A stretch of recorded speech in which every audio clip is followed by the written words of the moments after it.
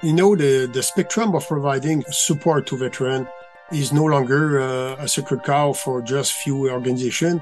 It is a collective approach that we have to take, and the community can play a leading role in that mission of supporting our veterans. I'm John Lewis, and you're listening to 360 Degree City, a podcast where we talk to people who are working to make cities better. Our hope is that after each episode, you'll start to see your own city from a slightly different angle. This episode is the first part of the Veterans Village Housing Lab series, where we'll explore the various challenges and barriers that impact housing affordability for veterans that are transitioning back into civilian life and experiencing housing insecurity in Edmonton, Alberta. There are an estimated 617,800 veterans in Canada, which represents about 1.7% of the population. Yet, as of 2020 point-in-time counts, 7% of Albertans experiencing homelessness self-identify as having served in the Canadian military. The Veterans Village Housing Lab was initiated this summer to find innovative, affordable housing solutions that explore issues of health and wellness, affordable financing, and a communal living concept in housing amongst veterans, in hopes of addressing this disparity. When people think of veterans, many immediately picture senior citizens who've served in the First or Second World Wars. While many Canadians recognize these traditional veterans, the definition of who is and isn't a veteran can be complex, and it varies significantly across service provider organizations. In fact, some former Canadian Armed Forces members don't even see themselves as veterans due to social and cultural perceptions. The term veteran represents a great diversity of individuals who served their communities and country, and the realities of housing insecurity are often very similar for those who have served in the Canadian Armed Forces, police, or other first responder organizations. Ultimately, the Veterans Village Housing Lab is working towards solutions that help all veterans in Edmonton transition into permanent housing and jobs that can be replicated to meet veterans' needs across Canada.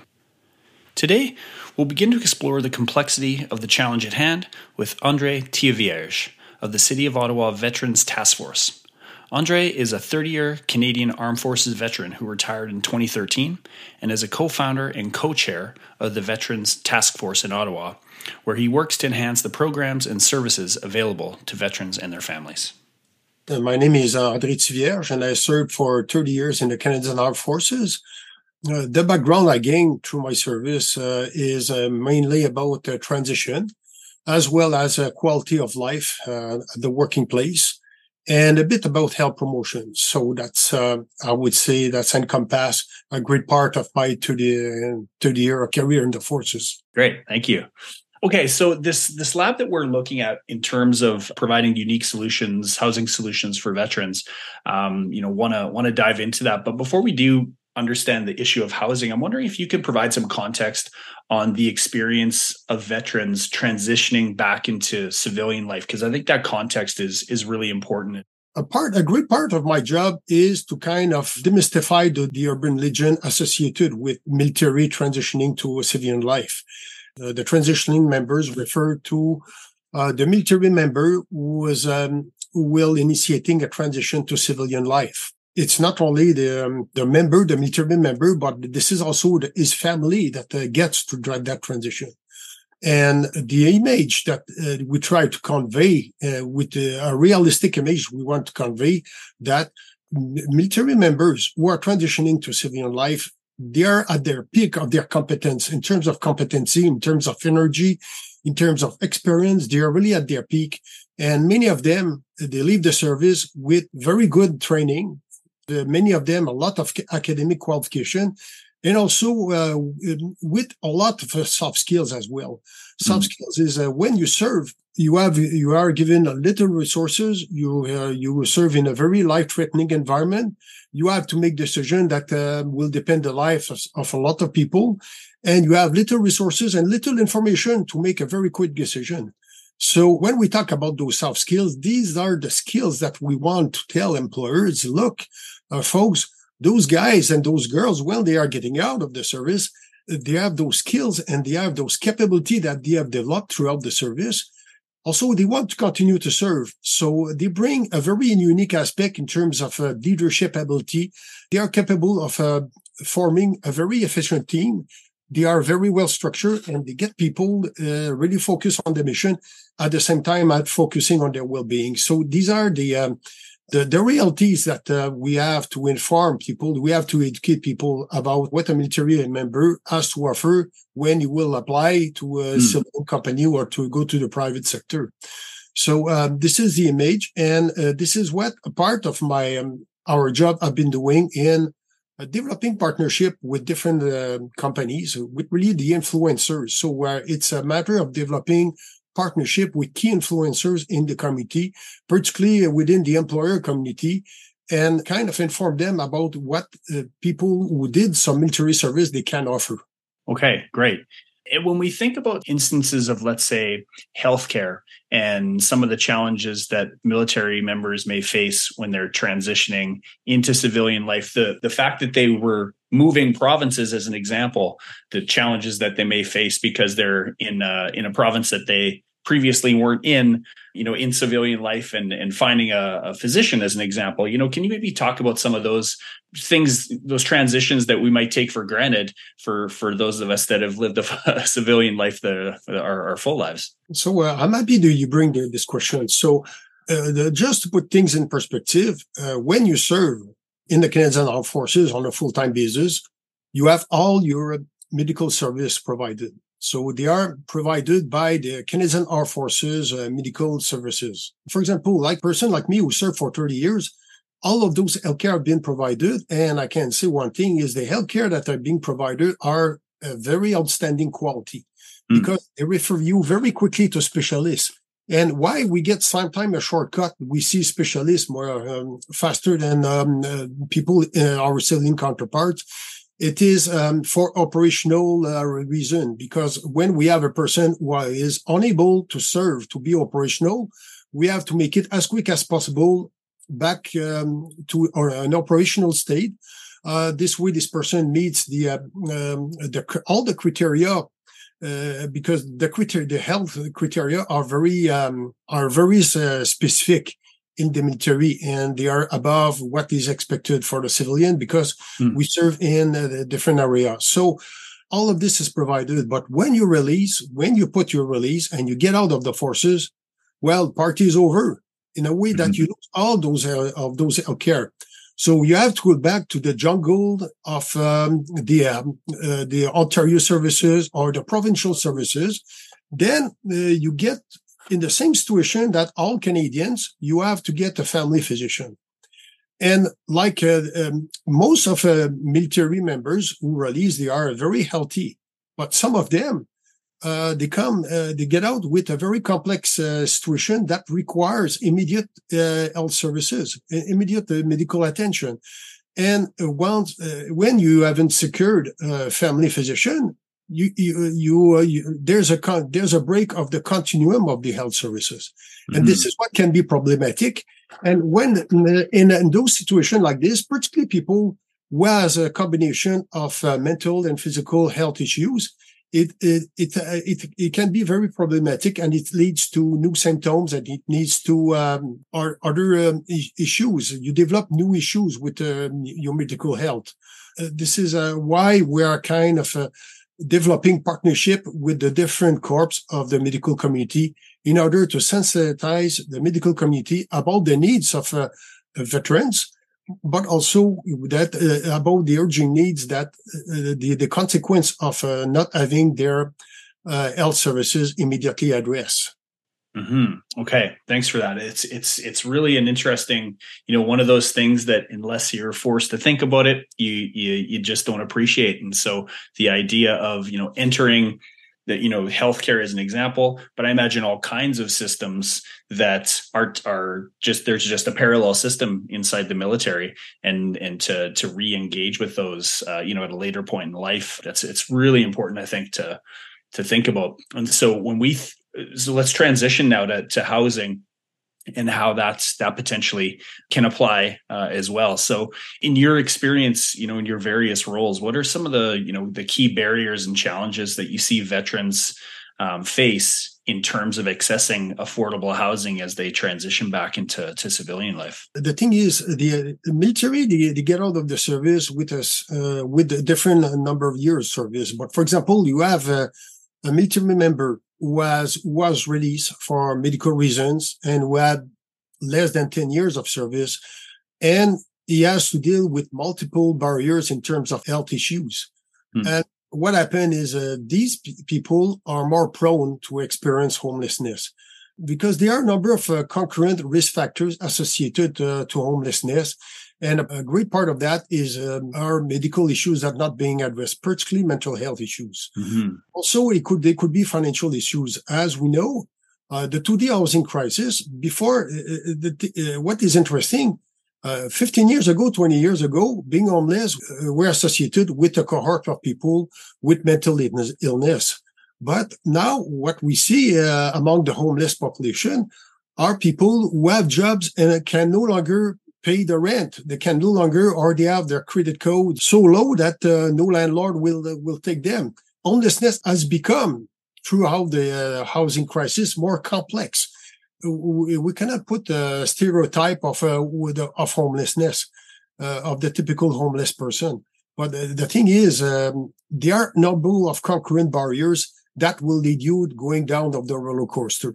And what we saw is those barriers, they are accumulated of issues that came up over the years. It's like a domino effect.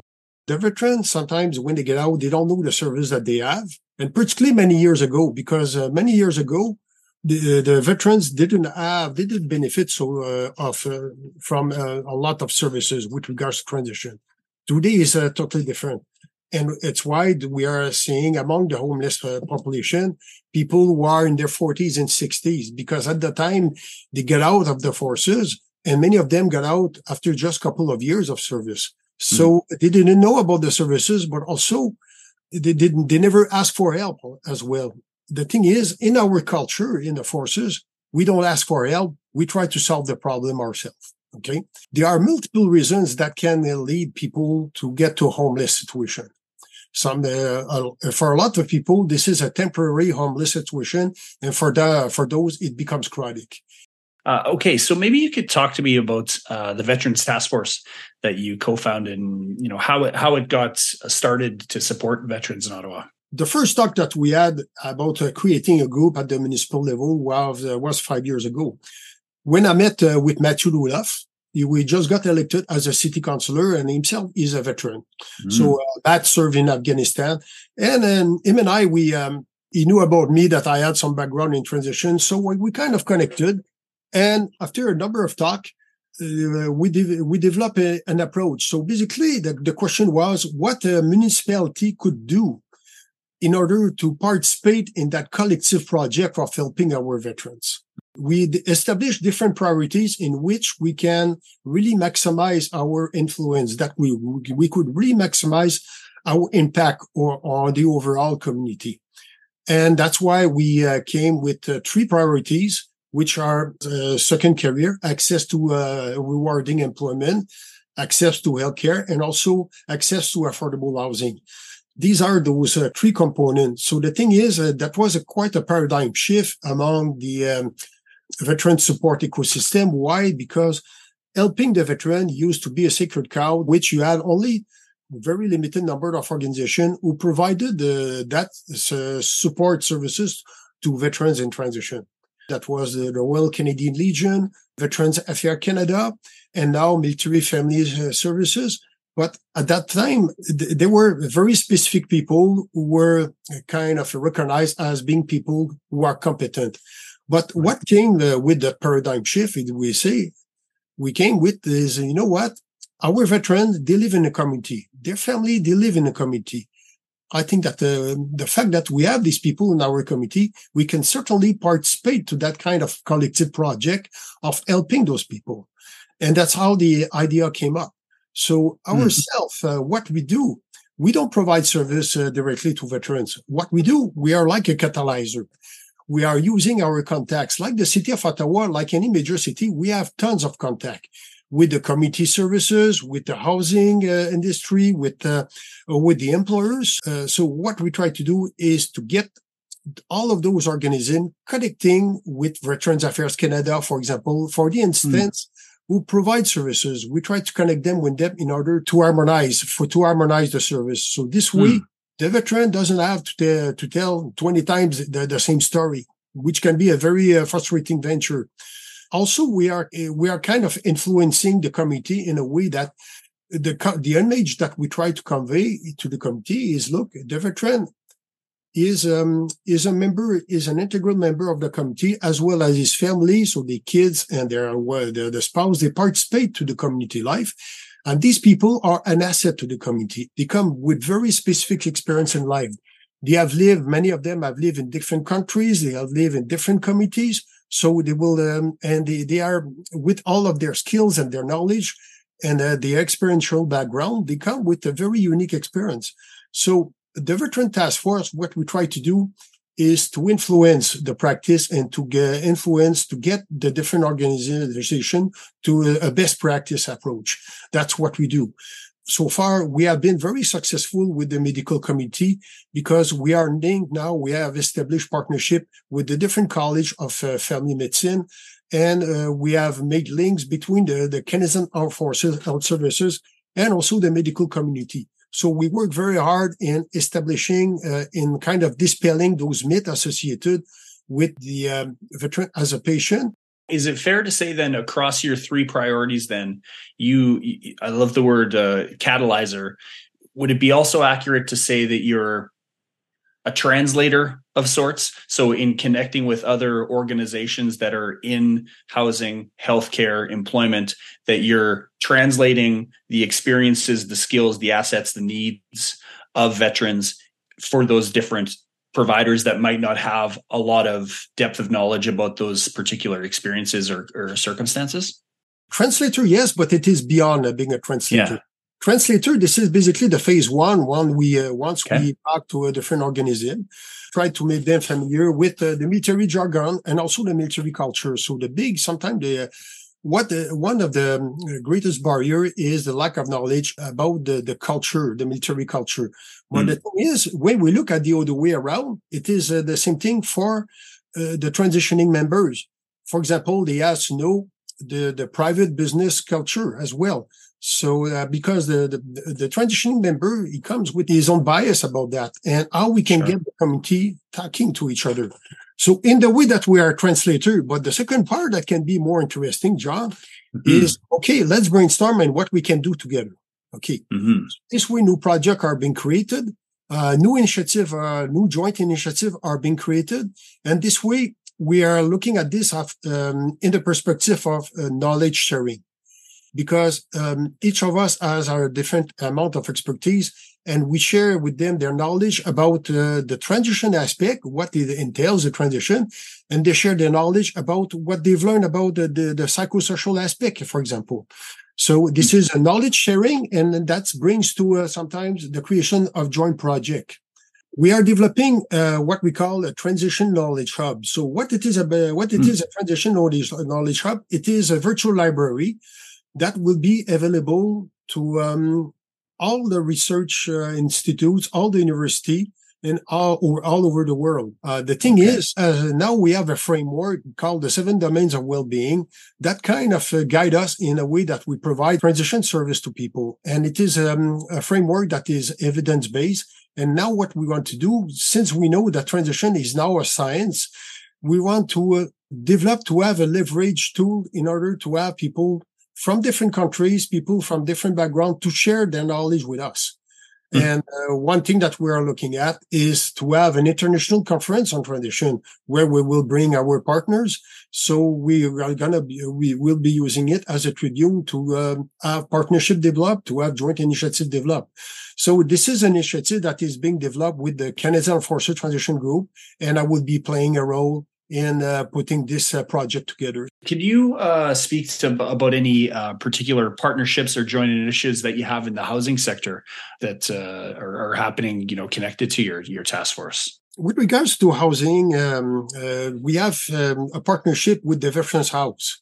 The Veterans House is a building, an organization who has 40 veterans. So who are single, and some of them have been in a chronic illness situation.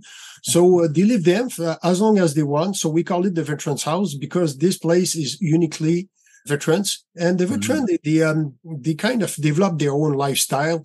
Like, for example, they have a gym and they do gardening, and I saw the gardening they do. They are very, very skilled. They are really good.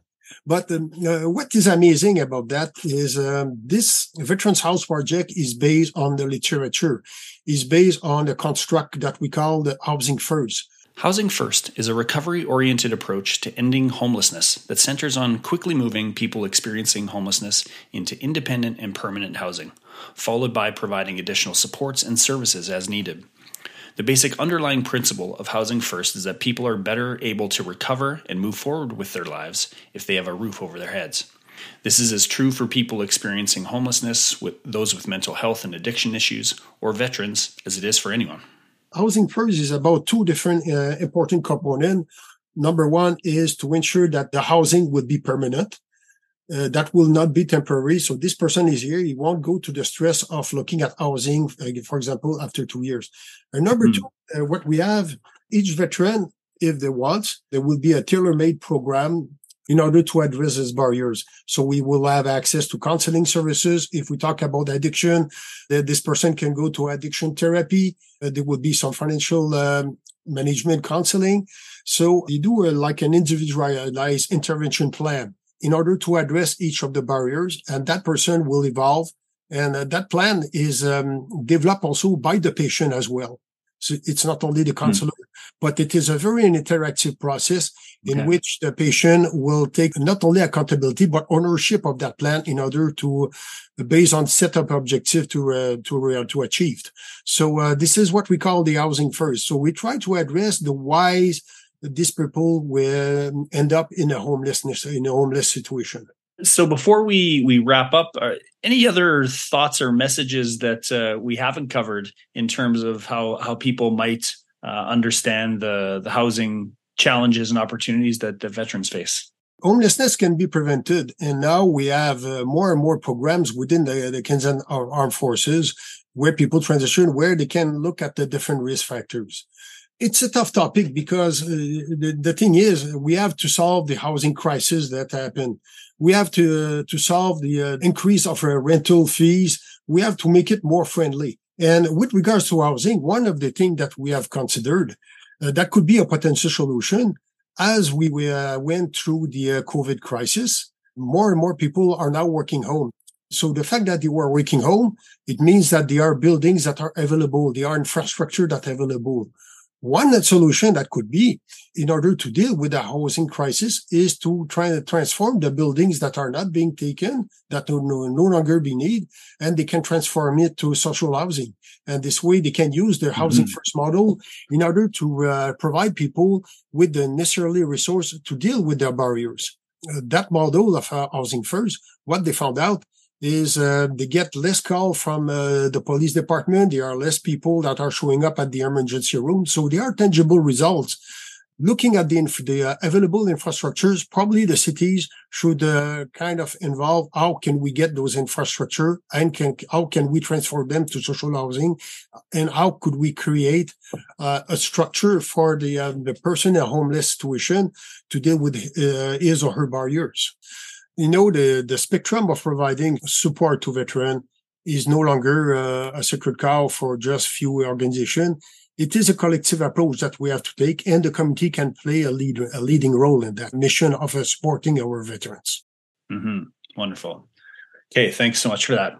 Okay, so before I let you go, I have one last question that we ask everybody that joins us. Can you share a city that you love and why that you love it?